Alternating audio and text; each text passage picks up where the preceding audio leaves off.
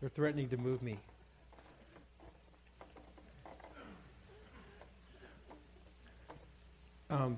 The video we're going to show Wednesday night is really an incredible video. It's a man named Robert Morris. You might have heard from him, but he was at MFI, a special guest speaker at our conference in October, and he was incredible. And this was one of those videos that we captured because there is such a powerful message that he's going to talk about in giving. And I got a couple scriptures just on that. In Acts 20:35, Paul quotes Jesus, who said, "It is more blessed to give than to receive." And I also want to read what Paul said in 2 Corinthians 9:7-10. "So let each give as he purposes in his heart, not grudgingly or of necessity, for God loves a cheerful giver. And God is able to make all grace abound toward you, that you always, having all sufficiency in all things, may have an abundance for every good work. As it is written, He has dispersed abroad, He has given to the poor, His righteousness endures forever. Now may He who supplies seed to the sower and bread for food supply and multiply the seed you have sown and increase the fruits of your righteousness." And even as you gave your tithes and offerings this morning, you're giving out seed that God is going to multiply and give back to you, because He knows you have needs, but He wants us to get into that place where we realize where we can just relax in our giving and find new ways to give, and maybe even stretch ourselves in giving, because God wants to show you He has an incredible ability to pour back through you in awesome ways. They're going to remove my stuff. We're overruling you. Okay. I will be away.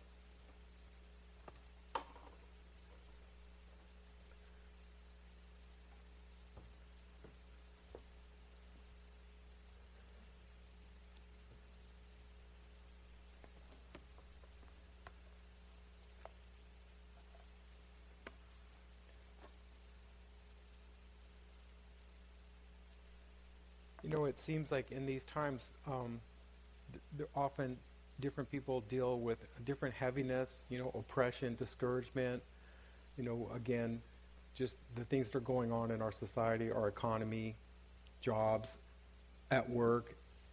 You're constantly being bombarded, and so your perspective in life, your attitude, you could feel just like the weight of what you constantly face, maybe problems, relational problems, financial problems and burdens, and all these begin to just wear on us, and they affect our joy.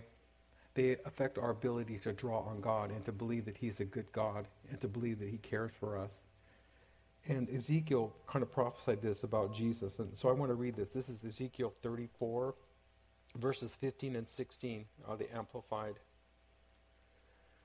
And I really believe the Holy Spirit wants to speak this over you today.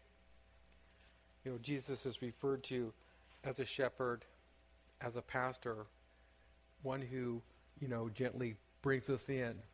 And just like we took communion in, it kind of reestablishes our faith in Jesus Christ and our connection with Him.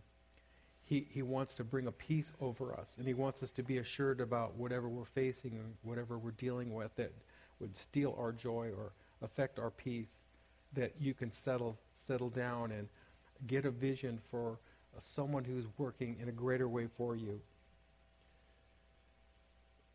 Jesus would say to you today, "I will feed my sheep, and I will cause them to lie down, says the Lord. I will seek that which was lost and bring back that which was strayed. And I will bandage the hurt and the crippled, and will strengthen the weak and the sick." That's an incredible promise to us. That wherever we're at, maybe we're feeling rejected, or maybe we're feeling like a little disappointed today for what God maybe hasn't done, or maybe allowed to happen, or however our mind thinks, because we are just so limited in our perspective because of our everyday life and what God is really doing. God wants to assure us that He is there for us. And however you're feeling right now, God wants to just comfort you. Lord, we just come to you right now. And again, Lord, our hearts are open. Lord, we've taken communion, and Lord, we want to have that intimacy with you. And we want to believe, Lord, that you're our shepherd, and you want to care over us. And you want to move us past those things that steal our joy, cause us to be limited or feel like we're in unbelief. And I'm asking for each person right where they're at that you would lift burdens right now, that you would lift discouragement and heaviness. God, you would even lift the effects of our personalities. Lord, some of us are very feeling-oriented, and Lord, we can't relax unless everything is somewhat perfect or we have a handle on it. And Lord, you know the way life is. It gets harder and harder to have those moments. And I just pray, because you know who we are, I pray for the grace of God for the moment, for today, to settle upon each one of us.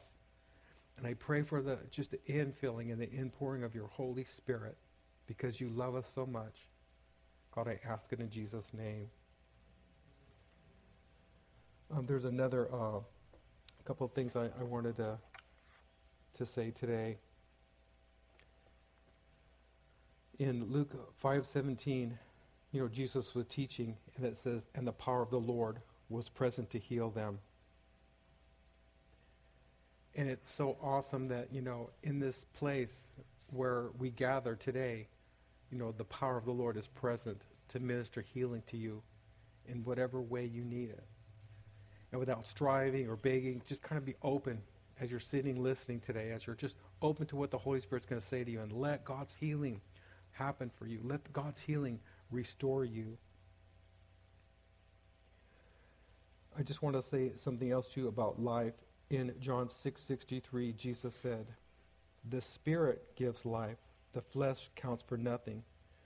The words I have spoken to you, they are full of spirit and life." And I know in this process where we're trying to grow spiritually, we're trying to take the Word of God in, we're trying to be obedient followers of Christ and grow in becoming that disciple that the Lord is developing and making us into. We're so affected, again, by what is said. If you watch TV, I watched The Doctors just a few weeks ago, just to watch a few minutes, and they were talking about this new rice, this new black rice that you should eat. They were telling this lady she needs to eat like at least once a day, 4 ounces. And I'm thinking, like, if every show you added up everything they told you to eat every day, you'd be eating probably a couple 100 pounds of food. There are so many things coming at us. Do this, and you're going to be all right. Do that, and you're going to be okay. If you eat this way, you're going to be okay. And I know there's a balance of what we do. But I have to say that this verse is so important. Jesus said, "The Spirit gives life. The flesh counts for nothing." It is the activity of the Holy Spirit that's in our life that affects our mind, our will, and our emotions. And it also affects our physical body. It is miraculous when the Bible says to pray over what you eat, because everything you eat is sanctified by the Word of God in prayer. And I'm not telling you now, just go ahead and go eat everything bad that you want, but I know it's a real struggle in eating.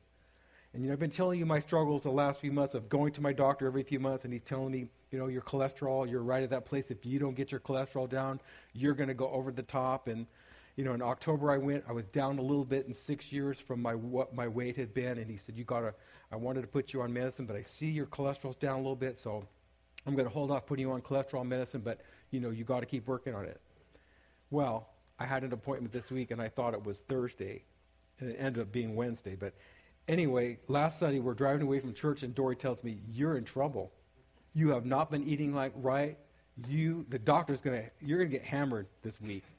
And I was like, "Oh, you're right. You're right." We just came through the Christmas and Thanksgiving season. I'm thinking, like, what's going to happen to me? God, I do good, I struggle, I go back and forth. And I said, "God, you give me grace." And I'm not saying I want to take advantage of your grace, but God, this is where I'm at.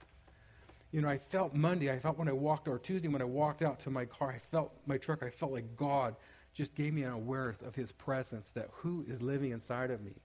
And so I'm praying, and then, someone asked me on Tuesday, "Come on, let's go get a cup of coffee." I go, "Okay, I can do that. I'll have a cup of decaf." And then they go, "Come on, get a donut." So I get a donut.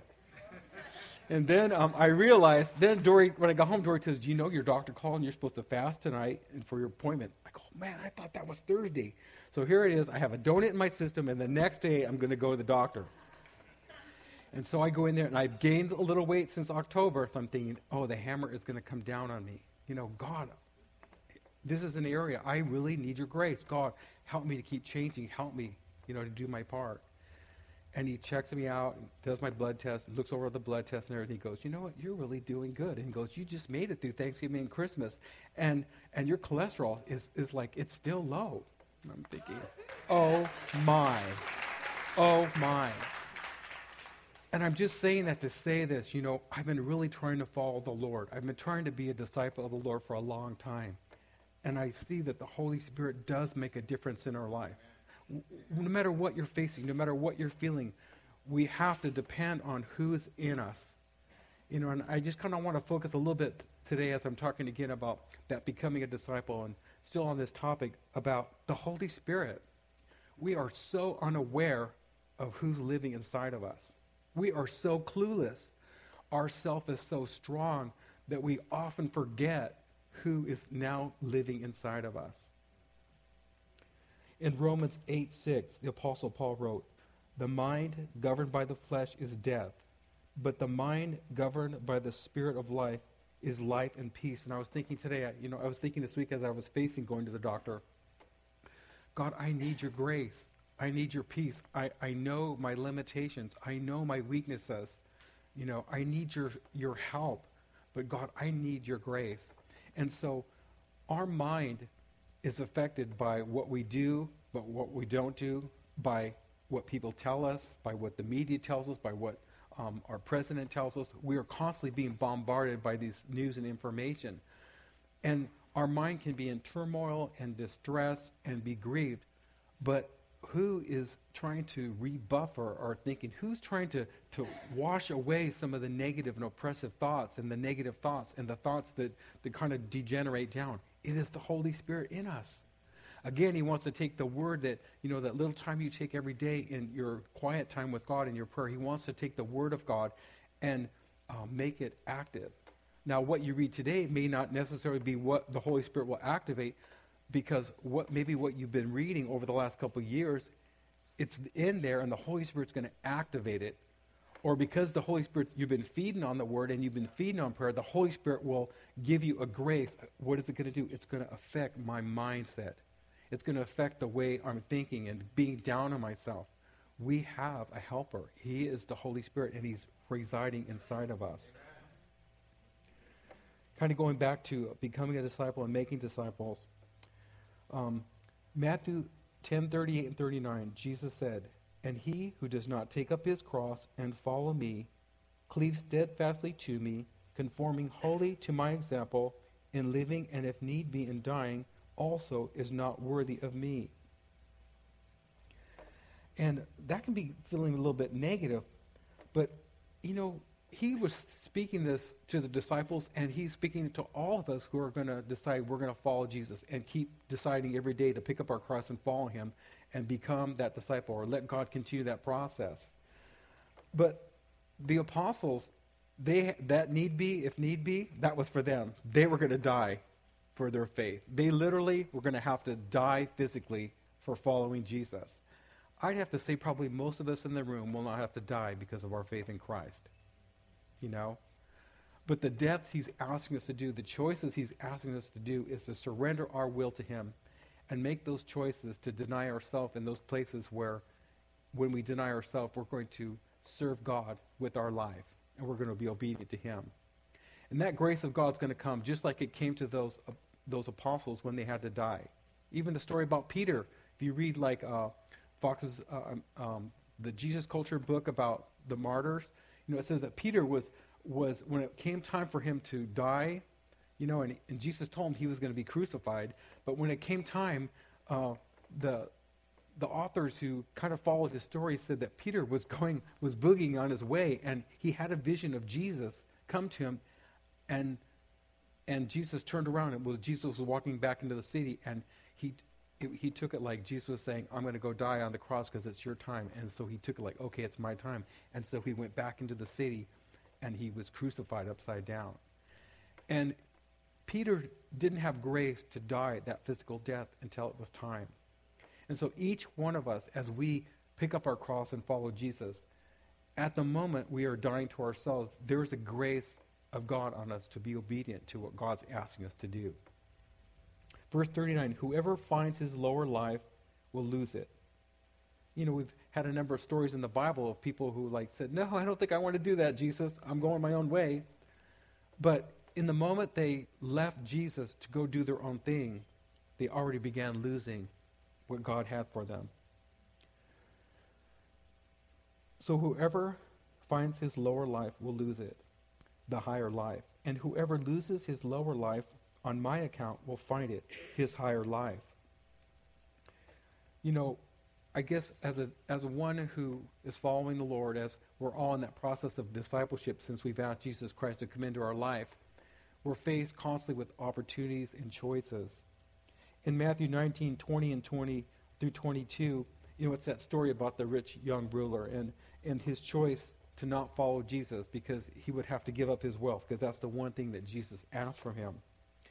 But Peter asks a question, and he goes, what do we get for choosing discipleship? You know, he's watching the rich young ruler, and he's watching the choice that he made, and he's thinking, wait a second, we've already bought in here. We got some time down, and we've been following you. Hey, what are we going to get out of it? And so he asked him this in Matthew 19, 27 through 30.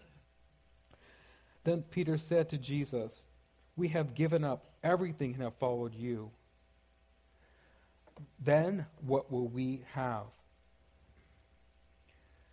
And, you know, it's interesting that Dory talked about, you know, not looking back.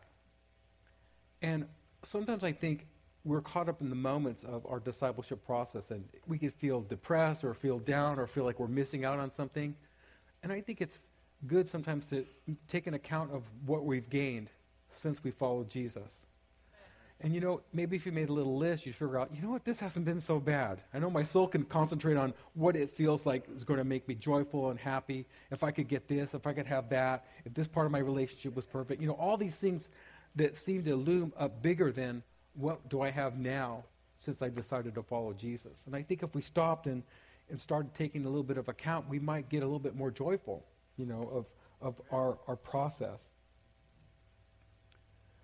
Jesus said to them, for sure I tell you, when all the earth will be new, and the Son of Man will sit on his throne in his shining greatness, you who have followed me will also sit on 12 thrones and judge the 12 family groups of the Jewish nation.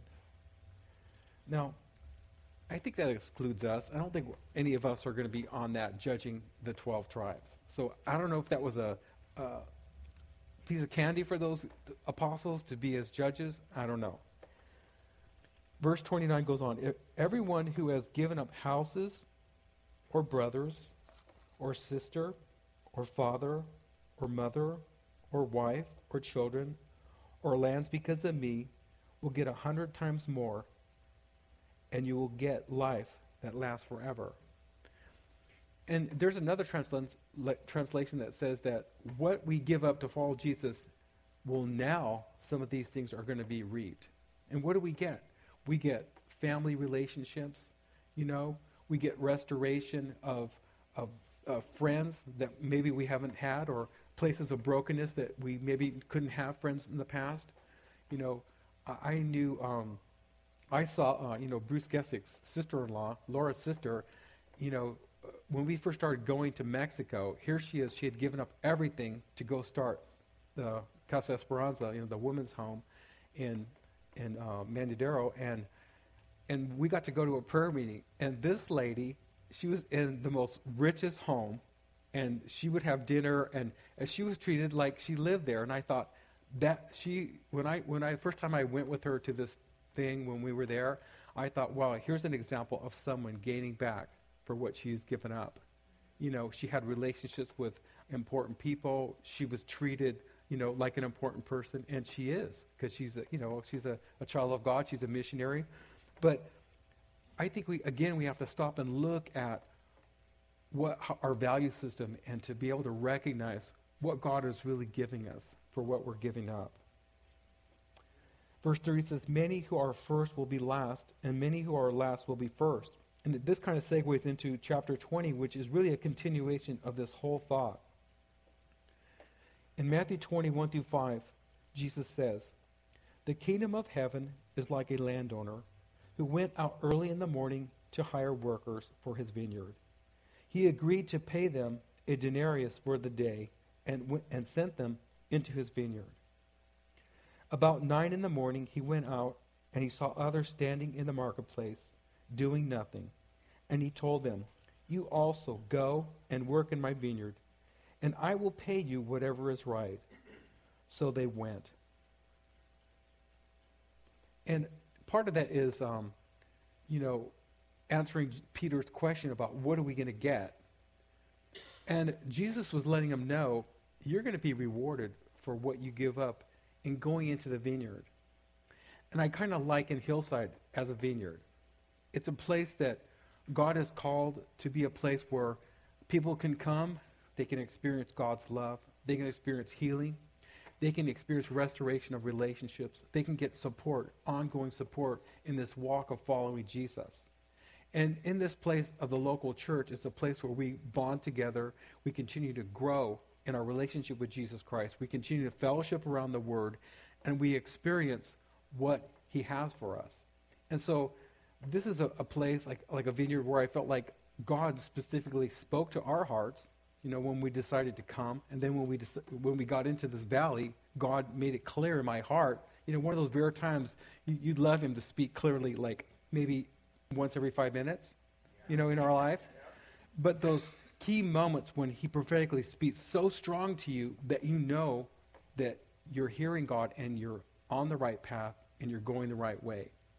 And so, this church has been being established and being worked on, and people are coming in.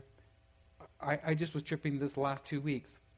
Last week, it's been 14 years now we've been doing church. Last week was the first week I didn't bring out the water, the trough for the baptism. I didn't bring out the riser for the baptism. I didn't help empty the water. I didn't help put the baptism tank away. I didn't put the riser away. I didn't help fill the tank. I didn't help empty the tank.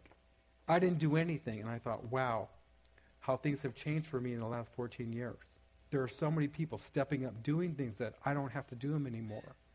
And I just feel the gratitude of God because I know He's building this house because He wants to reach people. And so we're called here. We were called to Hollister. We've learned to do church from our pastors and being in Ministers Fellowship. There's we call this thing a DNA that we're involved with and how we're doing church. It's not like anyone else does a church. There could be similarities. But when God establishes a church in a local area, it becomes a place where He does things a certain way through people who have certain ways of doing things.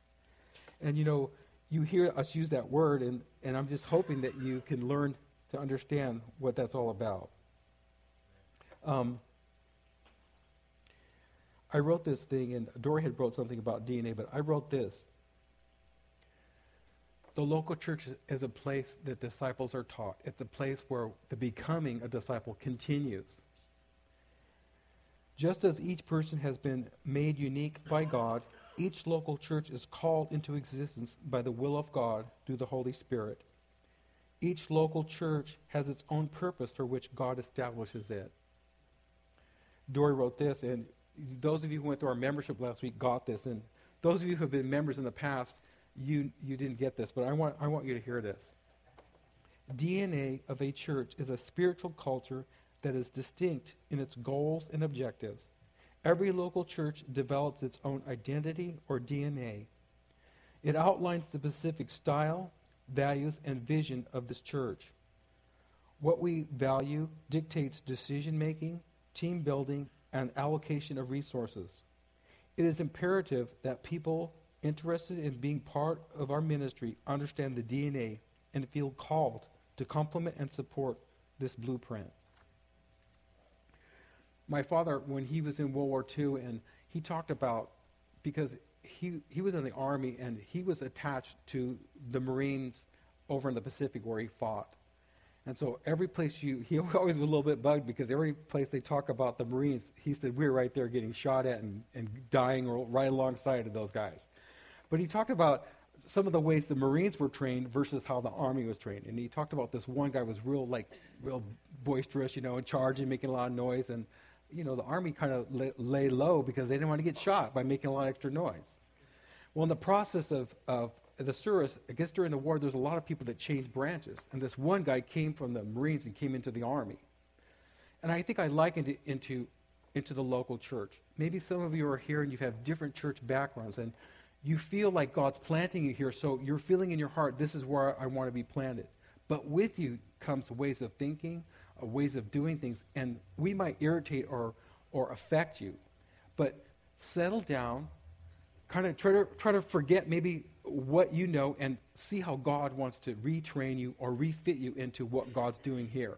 And you'll find if you can get that kind of mindset, you can understand the changing. Just like my dad talked about this guy, he had to really change the way he's doing things. We're not going to make a lot of noise. We're going to stay low on our foxholes. We're going to shoot at the enemy, but we're not going to get all big and get shot, And so as they retrain some of those guys, every organization has different ways of doing it. We are doing our best to be a New Testament church.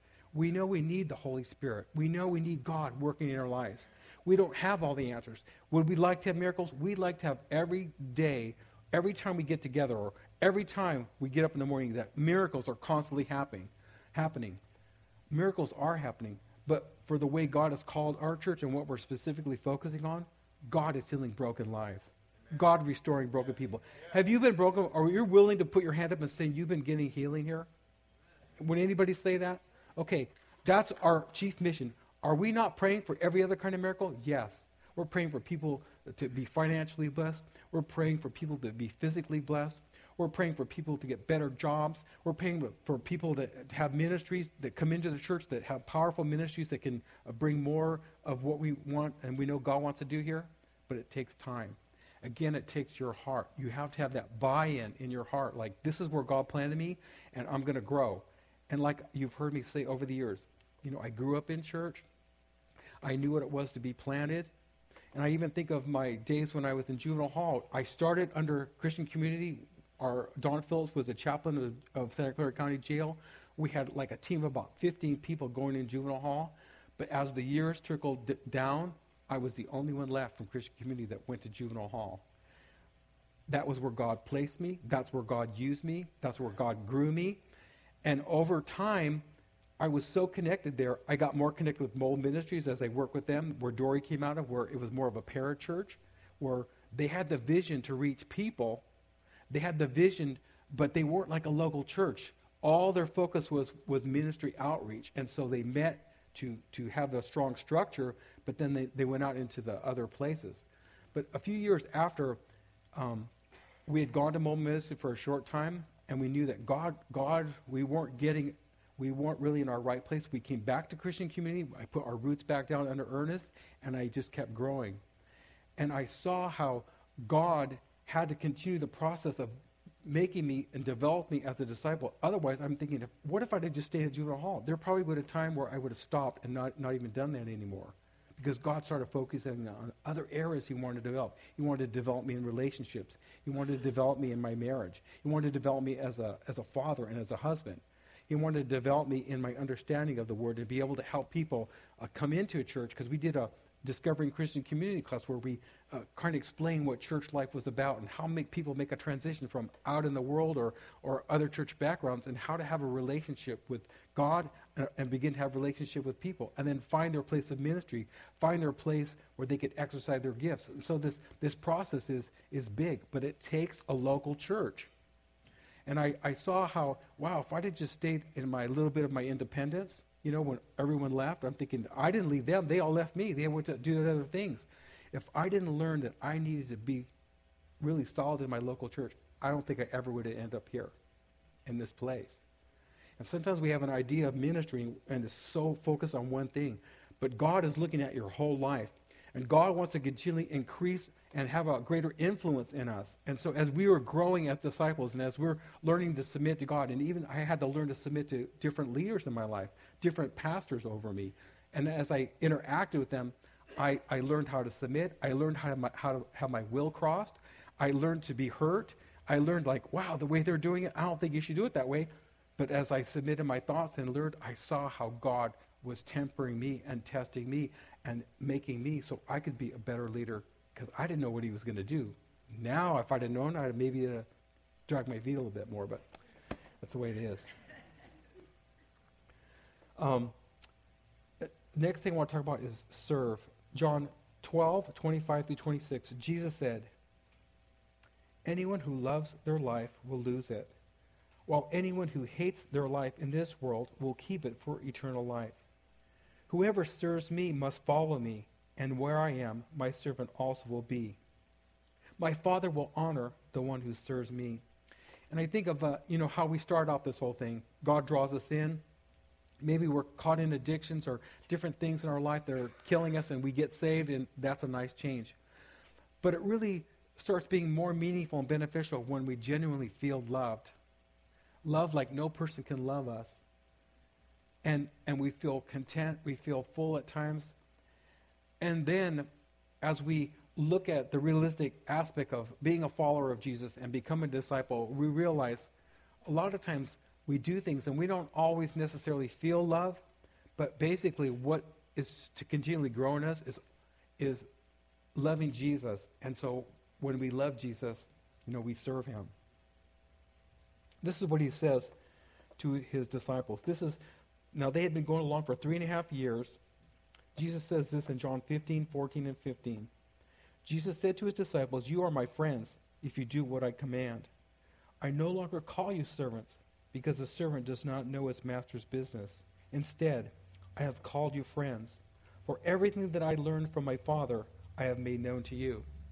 And I think those are those nugget moments we have as we're serving God, and sometimes it can seem like, just kind of boring, or we could feel like Martha, I'm just serving, working. But there's genuine moments where God breaks through your service, and he just loves your heart. And you realize, this is why I'm doing what I do, is because Jesus loves me, and I love him. And when you feel those moments when God just supercharges that love into your heart, you go, man, I can keep doing this. That's all it takes for me. A moment where God just loves me when I have a bad attitude, when I'm tired, when I'm weary, when I don't see things changing that I want to change, when I don't see miracles happening that I want, when God just comes and loves me, it assures me God knows what he's doing. He's doing his job, and all I have to do is keep serving out of love. Becoming a disciple is not something we can do on our own power. And I think a lot of it, when we talk about taking up our cross, following Jesus, there's a lot of self involved, because we're dealing with our will, we're dealing with feelings, we're dealing with, I don't want to do that. We're dealing like, what's that going to cost me? Or, what's he going to ask of me? We all those things are rushing around in our head. But we cannot even be a disciple on our own. We cannot just kill ourselves and then go serve God. We need the Holy Spirit. So we need to recognize that power. In Luke 9:23, then Jesus said to them all, whoever wants to be my disciple must deny themselves, take up their cross daily, and follow me. The cross I am to pick up daily is a reminder that I cannot be a disciple of Jesus Christ in my own strength or willpower alone. I need God power. The power comes from the Holy Spirit who now lives inside of me.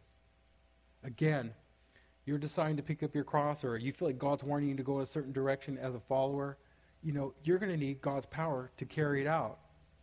You can't do it on your own. It's too much. The weight is too big. In fact, the call or the cross is going to look too big. But only when we decide to follow will you recognize the Holy Spirit now strengthening you with a will, with excitement, with a passion, with a purpose, with new ideas. It's almost like the wisdom of God comes alongside, and even the vision to fulfill what God is asking becomes a greater experience.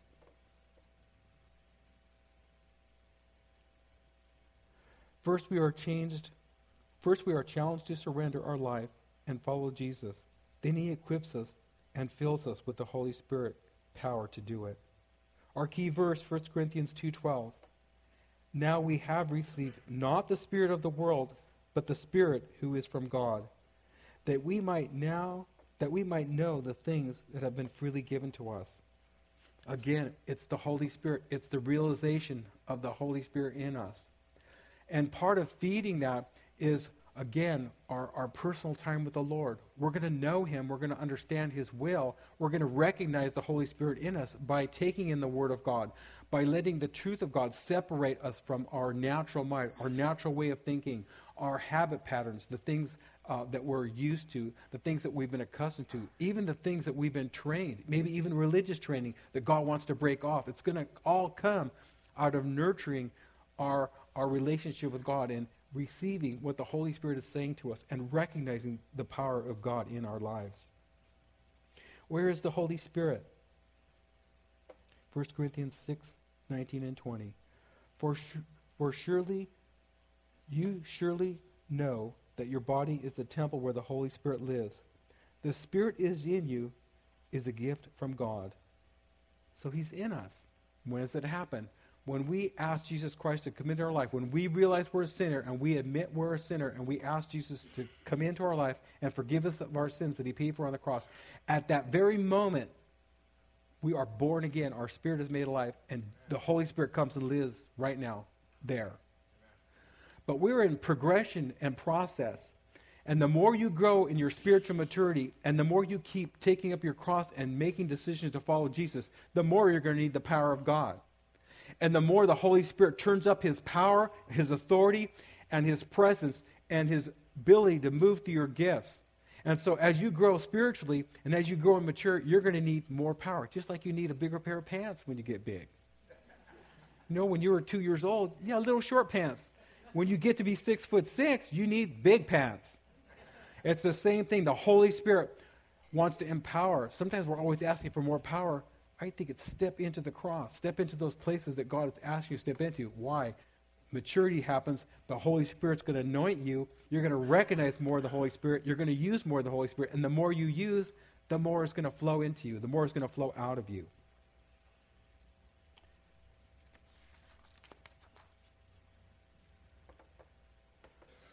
Again, Jesus is an example. God in flesh. He comes to earth. He lives 30 years. And at 33, it's all going to bust loose. Matthew 3:26. So Jesus was baptized, and as soon as He came up out of the water, the sky opened. He saw the Spirit of God coming down on Him like a dove. That was only the start. Then we began to see Jesus exercise the power of the Holy Spirit. We begin to see Him transform and bring the power of God into people's lives.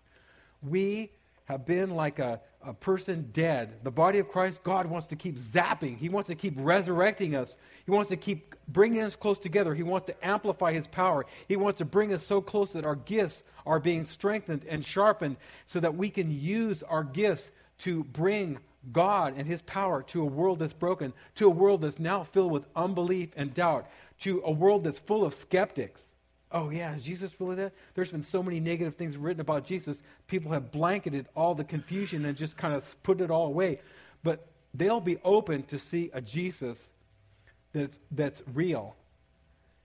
They'll be open to see Christians that are Spirit-filled, empowered, bringing life to them. All disciples need the Holy Spirit. Again, 3.5 years. Disciples had Jesus. They're going through the process. They've matured. They've even used different gifts because Jesus empowered them. But at John 14:16 and 17, Jesus tells them, I will ask the Father, and He will give you another advocate to help you, and He will be with you forever. The Spirit of truth, the world cannot accept Him because it neither sees Him nor knows Him. But you know Him, for He lives within you. You're sitting there right now. God of the universe, the God who raised Jesus from the dead, the Lord Jesus Christ is in your heart. He's right there in you. Just consider that for a minute. The resurrector, He's right inside me right now. That should begin to just push back the limits in your thinking about God and how He's in your life and what He's going to do through you. And He will be in you. It's time for a little more. John 14:26, Jesus promised again, the advocate, the Holy Spirit, whom the Father will send in my name, will teach you all things and will remind you of everything I have said to you. That's how we're going to be the best disciples. The Holy Spirit will bring to remembrance. The Holy Spirit will guide us and redirect us when we're starting to go off track or maybe getting into our head or not having an understanding of what he wants us to understand. The Holy Spirit will speak to us. The Holy Spirit will reveal God's will to us. In Matthew 10, 19 and 20, Jesus told the disciples, and this is the context about their persecution, and we're in those places where they haven't planned a sermon. When they arrest you, don't worry about what you say or how to say it. At that time you will be given what to say, for it will not be you speaking, but the Holy Spirit of your Father will be speaking through you. Sometimes some of you maybe even have really God wants you to speak up, but you're timid and shy, and you're waiting for this whole sermon to come together and then you'll give it. No. Step out. Test the Holy Spirit. I have to do it every Sunday. Every Sunday I have to step out and believe that God's going to turn it on for me. And it doesn't happen until I come up here. Step out. Again, it has to be bigger than you. And that's when the Holy Spirit comes through, when it's beyond your own ability, beyond your thinking power, beyond your reasoning power, beyond your understanding. Again, I'm reading through Exodus, reading about Moses. Hey, I can't speak. I'm slow to speak. I speak with a stutter. God's saying, I don't care. I made your tongue. It's like put yourself in those places where you can see the Holy Spirit move through your life. I tell you, when you begin to see the Holy Spirit, you want more of it, because there's just a satisfaction and a fulfillment that comes from seeing and feeling God move through your life that it tops everything. And that's kind of one of those benefits of going through the cross, is seeing God use your life. The Holy Spirit planted inside. Again, I'm really hammering this, who's in you. We have a DVR we got a couple years ago, and it talks to the satellite. We can turn on the TV. Unless the DVR and the satellite are talking to each other, there's nothing. When you receive Jesus, the Holy Spirit comes in, and that's your DVR. That's your receiver. And the Father, who's in heaven, who's downloading, and Jesus at the right hand, they're downloading things to the Spirit. The Holy Spirit is receiving specific messages for you. He's personal. And so as he's hearing from God, that's why it's so important, again, to renew your mind with the Word, to not look at what you're being bombarded with, to not get anxious about things, but to pray about everything. What is that? It's you and that DVR. You're sending that signal back to the satellite. Okay, this is the program I need. This is what I want.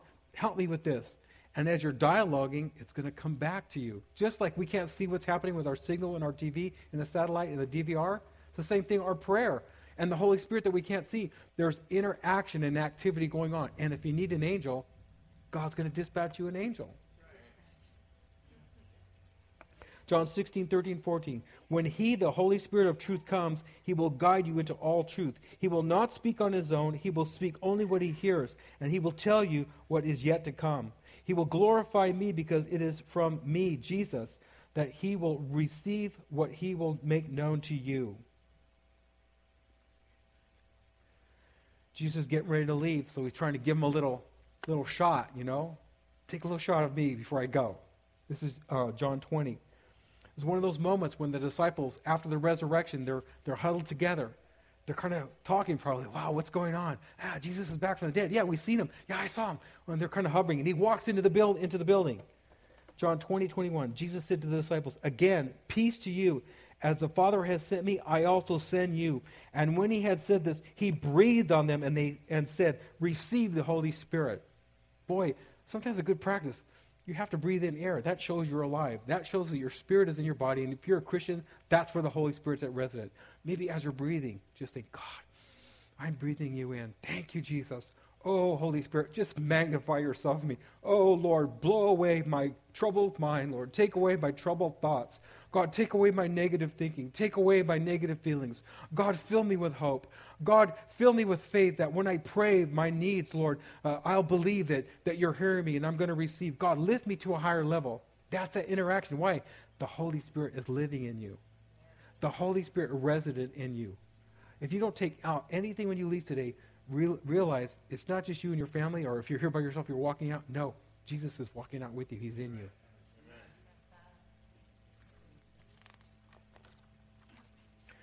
I did a kind of like a, would the worship team come up?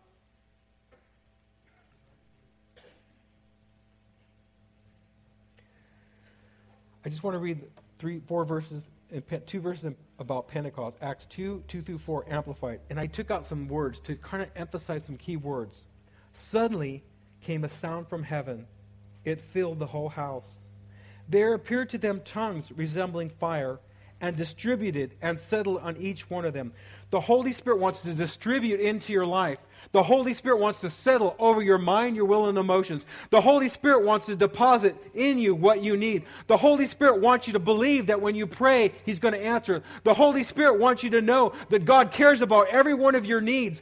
The Holy Spirit wants you to know that He wants to bring finances into your life. The Holy Spirit wants you to know that God is your source and the heavens doors are open. The Holy Spirit wants to come. He wants to settle. He wants to come to us.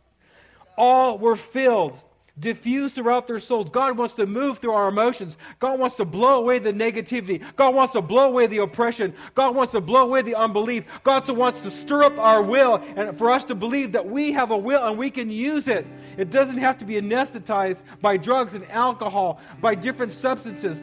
God has given us a will, and it's with our will we cooperate. We pick up our cross, we follow Him, and we feel and experience the power of the Holy Spirit flowing through our life to be diligent people who are active in His kingdom, who are active in their life, who are participants in life. Satan wants you to feel overwhelmed and depressed and so discouraged that you have to medicate, that you have to shut down. No, God wants to activate and energize us.